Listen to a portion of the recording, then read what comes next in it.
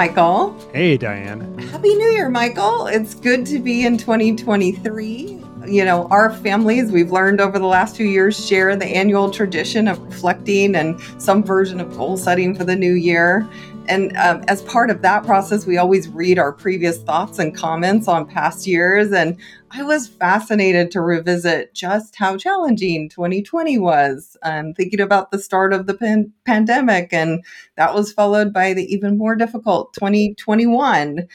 And 2022 was an improvement for sure, but I think there's still room to grow in 23, Michael. Well, I will say 2022 has certainly gone out like a lion for us, Diane. But despite that, looking back over the year, it showed us just how much we all grew and how much fun we've had with a variety of experiences opening up literally across the world, which I think is right. It leaves us where you are, which is optimistic for 2023.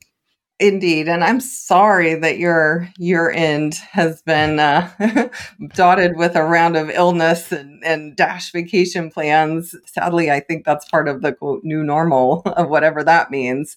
And, you know, that the arc of our podcast has really followed that new normal created by the pandemic arc. And because of who we are, Michael, that means we are really hopeful for the second half of our fourth season because things can only get better. And this year, we're finally getting to return to innovation after, quite frankly, a tough number of years where we were hoping the pandemic would be cause for new ways of doing things, but it just wasn't in many cases. And I think we are so much happier in the space of thinking about, talking about, and most importantly, doing things that modernize our education system and help it meet the needs of children, communities, and our country. And so, Michael, I'm pumping us up a bit because today I really want to go after it.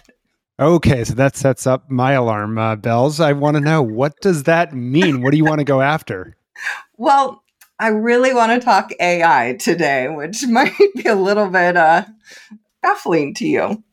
AI. Well, I mean, AI, I guess, it's everywhere I turn right now, Diane. In the newsletters I read, in the email threads with other education researchers and writers, in the roundups of the most important developments of 2022, in text messages with friends, it's everywhere. So I'm curious, what's the angle on your mind?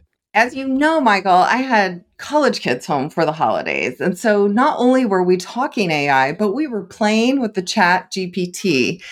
And as you know, there's a ton of speculation about the potential implications, and we haven't had a chance to unpack it all yet. I'm super curious about your take.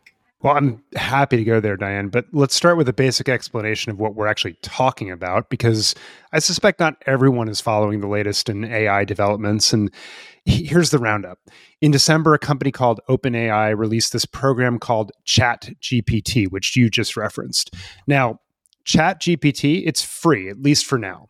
OpenAI basically wants to get user feedback and learn how people interact with it. But essentially, it's a product that interacts with people in a conversational way. So you can ask it questions and it will give you answers in whatever form you've asked it to. Want a song? It's got you.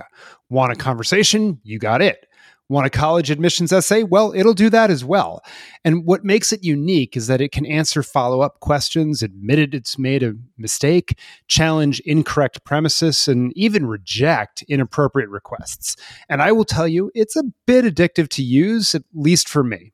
I experienced all of those things when using it, Michael, which is, of course, made me curious as to how it does what it does. And what I learned, and let me be clear, these are my words, not the official words, is that they essentially trained this program to play a game where it guesses the next word.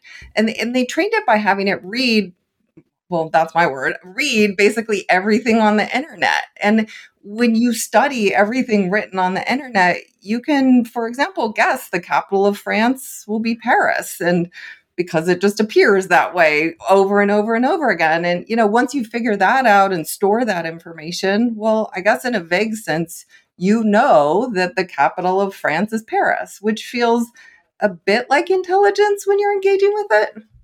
Yeah, I think that's right. I mean, it's essentially, in the words of Stratitre's Ben Thompson, a probabilistic model. It doesn't actually quote unquote know, if you will, the answers, but it's able to make a quote unquote guess based on statistical likelihood, in essence. So it's, in the words that we love to talk about, it's correlative. It's not causal, in other words. It's also largely historical looking at this point and hasn't indexed more current information. And although it's pretty freaking amazing, it can also make some big mistakes as a result. So, for example, Ben Thompson asked it about Hobbes's view on separation of powers, and it answered him back that Hobbes believed in separation of powers, which, for all the teachers out there, is completely wrong, as you probably know. So, why did it possibly, quote unquote, think that?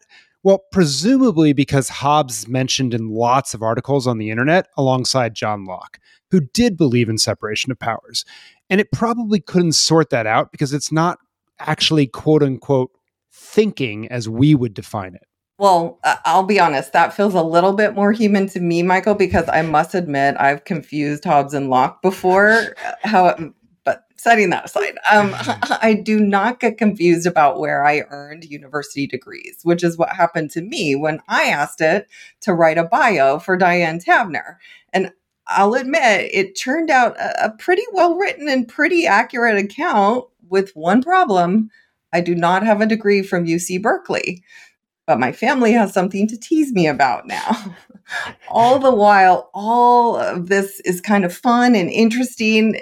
The real reason I wanted to talk to you about it, though, Michael, is because of all the hand-wringing and worry about what is this going to do to education? What's the impact it's going to have? Yeah, and Diane, we've seen all manner of reactions on that infamous internet that's at the basis of the AI to begin with. You've seen folks like Checker Finn argue on the continued importance of the process of writing as a way for humans to think through challenging problems. On the positive side of the ledger, you've seen things like Zeynep Tufekci, and I hope I'm pronouncing that correctly, of the New York Times, arguing that ChatGPT will essentially be the equivalent of the calculator, but for writing. So it's an aid to help you write things just like the calculator helps you do math. It's a tool, in other words. Others have said that this basically creates the necessity for the flipped classroom because you better do the work in the classroom or else who knows if you're really doing the work. Some, like Michael Brickman at AEI, have hailed this as the great leveler in education, whereas others have said it will increase inequality. And then you've got the Robert Pondicios of the world who've argued that this increases the importance of our humanity and understanding what knowledge is true and knowing how to apply it. And then you've got like Peter Green saying, well, look, this isn't going to kill the English essay. It'll actually be a great way for teachers to test their prompts to make sure that they are asking better questions in the first place. There's a lot more, let's say, but there was also the apocalyptic, if you will, various reactions. And one of them, I think he falls under this category, was Daniel Herman in The Atlantic, that got a lot of attention because he came out really early and really blazing when he argued that high school English is over now. And I just want to quote the last paragraph, Diane, because I'm sure he would object. That's the headline writers that wrote that. But he wrote, everything is made up. It's true. The essay as a literary form, made up. Grammatical rules as markers of intelligence. Writing itself as a technology, made up. Starting now, OpenAI is forcing us to ask foundational questions about whether any of those things are worth keeping around. Yeah, that ending is interesting to me, Michael. And it is this article you're referencing from The Atlantic that got me pretty fired up. And one of the things that got me fired up was at the start of the article, he makes, I guess, what's a more modest claim, but a claim that teachers will no longer be able to give take-home exams or homework because ChatGPT will be able to do the work for students. And that's not even the thing that got me. You know, I was thinking about this as a former English teacher and a school designer. I've got a lot of thoughts about that one, but before we go there, earlier in our podcast, we talked about the different types of innovation, sustaining and disruptive. And I'm just super curious if this is even an innovation, I guess. But if it is, I thought it'd be fun to think through what kind, as the initial discussion always seems to be kind of super hyperbolic with people making all these claims, as you said.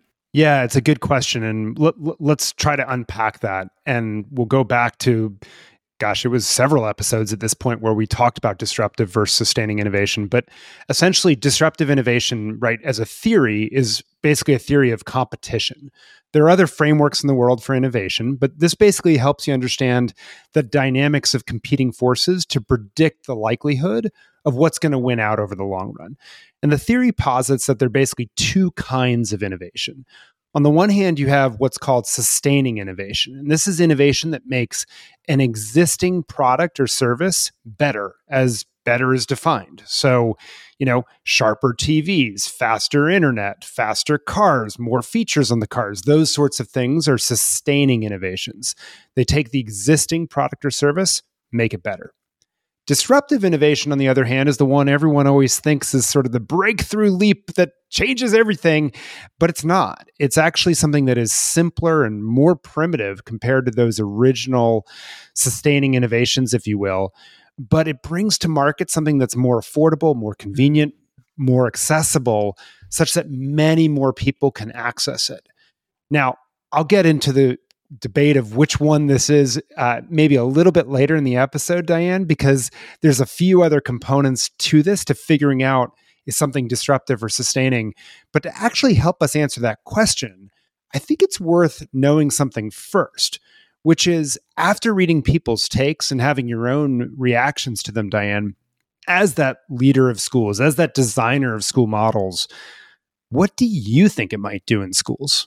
This is great. First of all, I just have to keep reminding myself that sustaining and disruptive innovations are different types. They're not, one is not better than the other. And yeah, I do that's right. That humans often have, or at least people like me feel like, oh, one's got to be better than the other. And so we try to, convince ourselves. But I love this idea of let's talk about specifically how it's going to happen in schools or what it will do in schools. And so let's start with the status quo. If you're a teacher who is still assigning homework that asks students to answer basic questions about what they've read, and that's a pretty standard English class practice, Michael. I think you probably had it. I had it. Lots of people still have it. ChatGPT will absolutely be good at completing those types of assignments. There's no denying that it writes pretty well. The language is clear, it's grammatically correct, and in my experience, it was just thorough, if not verbose in some cases. And so despite its challenges, with Hobbes and my bio, it's pretty good at knowing the types of things teachers are asking, at least middle and high school students, about what they've read in a textbook or listened to in a lecture. And so even today, things like short answer questions on homework assignments and basic essays will be handled pretty well by this new technology. And Michael, that's nothing new. Some people will see this as the newest technology used to cheat, and others will view it as a tool students can use to create better work and get better grades. And there'll be some debates around the margins about if it's plagiarism or whatever. But ChatGPT, I'm going to identify the faulty premise here, which is the assignment and this type of teaching. That's actually the faulty premise. The Atlantic article lamented that the essay is the way we teach children how to research, think, and write, which could not be further from the truth.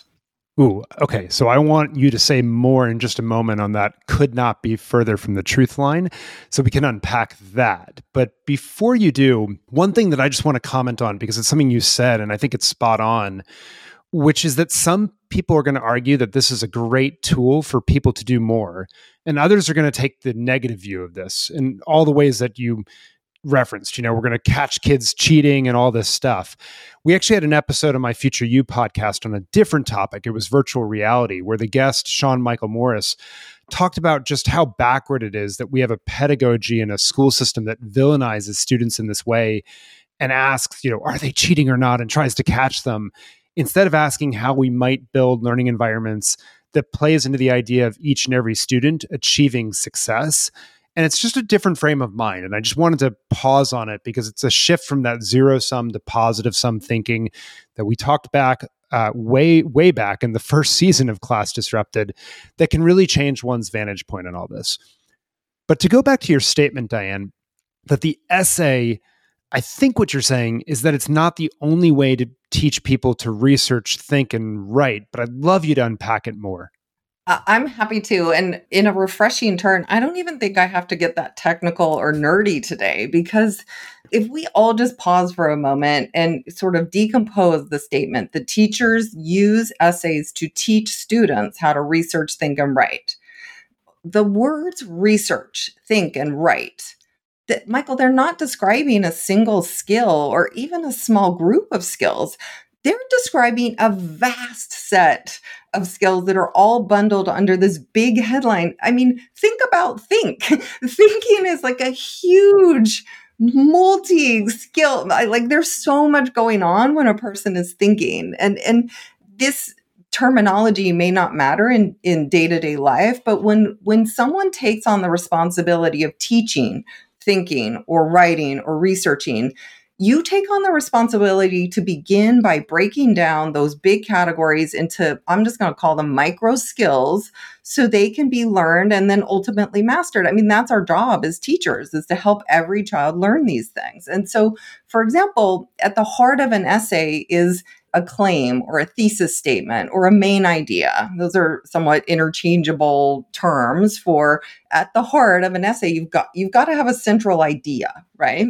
And so students, young children, can learn about main ideas, Michael. They can learn to identify them in what they're hearing or reading. Notice that's not writing them down yet. They can also learn to come up with them on their own and then write them. Notice that just in that example, there are a number of skills and ways that you can express. You can express them in writing, verbally, graphically. All of those things are main ideas, and that's all part of the learning process. And it only gets more complex from there. Main ideas become more sophisticated and turn into, for example, an argumentative claim. The content that the idea is about becomes more complex, and the language used to express the idea is more nuanced and detailed. The point being here that the same set of skills that a second grader learns are scaled all the way up to professional writers publishing essays in The Atlantic. Maybe we could have done a little bit more work there. The way people learn these skills and get better at them is through practice, yes, so writing, but just writing things is not going to get there. The way that you get better is by getting feedback on your writing or your thinking or what you're saying, reflecting on it and incorporating it. That's the learning process. And I guess what I'm saying, Michael, is let's not be confused. Writing an essay and getting a letter grade on it has nothing to do with learning, as you noted. And I would love for us to be obsessed with what we're doing in schools with the tools we have, including this new AI tool, to help children learn. Like, that's what we should be obsessed with. I like where you're going with this, Diane, and bringing it back to learning, and not just the artifact, I would call it, of learning, if you will, and development of skills into what might be called a skill set and a set of knowledge that allows an individual to do some pretty complex things. But let's leave our audience with something practical. And I'm very curious on this one, which is, how would you, Diane Tavner, use such a tool? Wow. Okay, that one's fun. All right, let me think for a minute. So you're asking me to put my money where my mouth is, which is a fair ask. Well, let's start with, one of the first things that comes to my mind is how we might use the answers that this chatbot generates to create what we would call exemplars that learners could dissect. And so what do I mean by that? Well, one of the tools we use in teaching is to create models or examples of essays or paragraphs or pieces of writing we want students to produce themselves. And we use them as examples. We call them exemplars. And the idea is that you need to see a model of what you're aiming for so that you know what you're going after, what you're trying to create. And so what if a group of students and their teacher were to ask the chatbot to create an exemplar of an essay or a paragraph that the class is going to write about? And if I were the teacher, we would talk about and know that the chatbot is far from perfect, and there are likely mistakes and misconceptions or issues when it creates things. And then as a group, we could dissect the product that it would produce. And maybe we'd even ask it different ways to see if it produced different products, and we'd have a set of them. And we would ask ourselves, like, what's good about this? What could be improved? What did it get right? What did it get wrong? And I would have the students use our writing rubric to score the essay and tag the claim and to be critically thinking about the quality and caliber of what was written.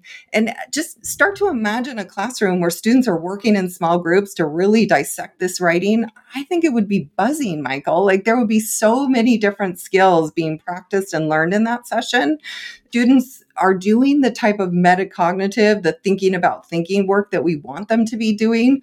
And you can see it in me. I'm getting pretty excited right now, even thinking about this, because I can imagine designing a lesson that would be captivating, that would be able to meet each of the students where they were in that moment. They'd be working in small groups.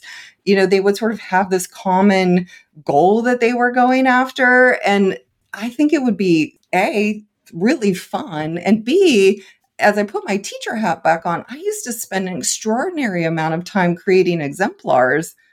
The idea that this thing could create them for us and we could work with them is really awesome. All of this that I'm describing, Michael, can happen in a classroom in collaboration with others and without a need for the teacher to take a big stack of papers home and mark it up with a red pen. And all the while, the teacher can be circulating, giving their own feedback, modeling what that looks like, and quite frankly, assessing on the spot where students are in the learning process on a whole variety of skills. I mean, I could go on, but hopefully you get the flavor for what would be possible, which honestly is sparking 20 more ideas in me right now. So I might have to go write some lesson plans after this, but wow, fun. Thanks for asking the question, Michael. And I must admit, I didn't think this was an innovation when I've been reading about it until we're talking now. But honestly, I'm starting to wonder, am I describing a sustaining innovation? Oh, okay. I love how you brought it back to where we were before we did the dive in, Diane. And I love the ideas, right? I think it's starting to show the productive uses in very tangible ways for folks. And I think it's showing something else, which is the reality is that a technology by itself, it's actually not inherently disruptive or sustaining. This was actually an improvement to the theory of disruptive innovation itself that Clay Christensen made after his first book came out. When back then, when The Innovator's Dilemma came out, and I suspect a bunch of people saw the movie that featured The Innovator's Dilemma book in it over the break, but it called them disruptive technologies back then. And what Clay learned over time is it should be called disruptive innovations because it's not the technology per se, it's how the technology was used and the model that surrounded it that determined what it was. So, quick example for this. For this particular technology, ChatGPT and the AI, and its impact on, say, search, so the industry of internet search. On the one hand, AI is obviously a sustaining innovation, right? Like Google is using AI all the time to improve the way it gives search results. But AI could also be disruptive to Google. Just think about the tool we've been talking about. And if you use that to do your search, and you could immediately see in your mind's eye how it would undermine Google's paid ads and the like. And yeah, it would not be as good as Google with its mistakes and occasionally, frankly, very offensive answers. But it would be a lot more affordable to run. It'd be simpler to use and so forth. So over time, you can imagine this disrupting search. But what's interesting, Diane, is the audience listening right now actually did not need me to explain this because in this case, I fed the question into the OpenAI chat tool and it told me the same thing. It basically said it needed more context to answer the question because it depends on how the technology is used. Now, that answer I'm quite sure is not nearly as elegant as hearing me express it in my words. But that's where this all, right, thank you. But that's where this all connects, which is what you described is not a traditional classroom. It's a redesigned classroom. It's the kind that you and I talk about and we advocate for all the time, which is perhaps why this technology doesn't have to be a threat, but it can be a potential advantage. But the thing I want to leave people with is it's all about how the technology is used. And it's not just the technology itself, but the model is far, far, far more important. Exactly. And honestly, this is where you and I have always come together around what we want and what we see and how we view what's happening in education. This is always our key point. Technology is a tool. It's a super powerful tool, a tool that we would be wise to use more liberally and effectively in education. But that path is through redesigned models of schools and learning environments. It's not a silver bullet. And Michael, that feels like a good place to leave things today. But before we go, what have you been reading, watching, and listening to with so much downs/sick time over the holidays? Oh boy, good question. Well, so I've done a few things, Diane. I've read a forthcoming book on critical thinking, for a publisher. I've been reading a lot of student papers, interestingly enough, for today's topic and grading them. But I've also been trying to unplug, and I binged over the holidays on the just released third season of Jack Ryan on Amazon Prime Video, and it plays to the types of storylines and entertainments that my wife and I love getting lost in together, which has been fun. And I will say the writers did a heck of a job making the content feel awfully and sometimes terrifyingly current. So I'll leave it there. But what have you been looking at? Fascinating. Well, some more for my list as always. 2 fun things from me this week. Over the holidays, we watched Glass Onion, a Knives Out mystery, which is honestly, in many ways, just plain fun. And if you want it to be just that, go for it. But it honestly was also a really good chance to reflect on everything from perceptions of folks in Silicon Valley that hit a little close to home, as well as race and gender dynamics and a host of other modern issues too. So to your point, very, very current. And I spent a lot of time buried in Dishoom from Bombay with Love, which is described by the authors as a cookery book and highly subjective guide to Bombay with map. That's literally how they described it. It's the experience. The love of these authors for their city has me so excited to visit. And of course, the incredible recipes. As you know, I love to cook. So what a fun experience that was. Oh, those are both speaking right to you. And for those who caught my reference earlier, Glass Onion is where the Innovator's Dilemma makes a cameo at about hour 23, if I'm not mistaken. So with that, we will leave this conversation there and say a Happy New Year from our Class Disrupted family to yours, and we'll see you next time.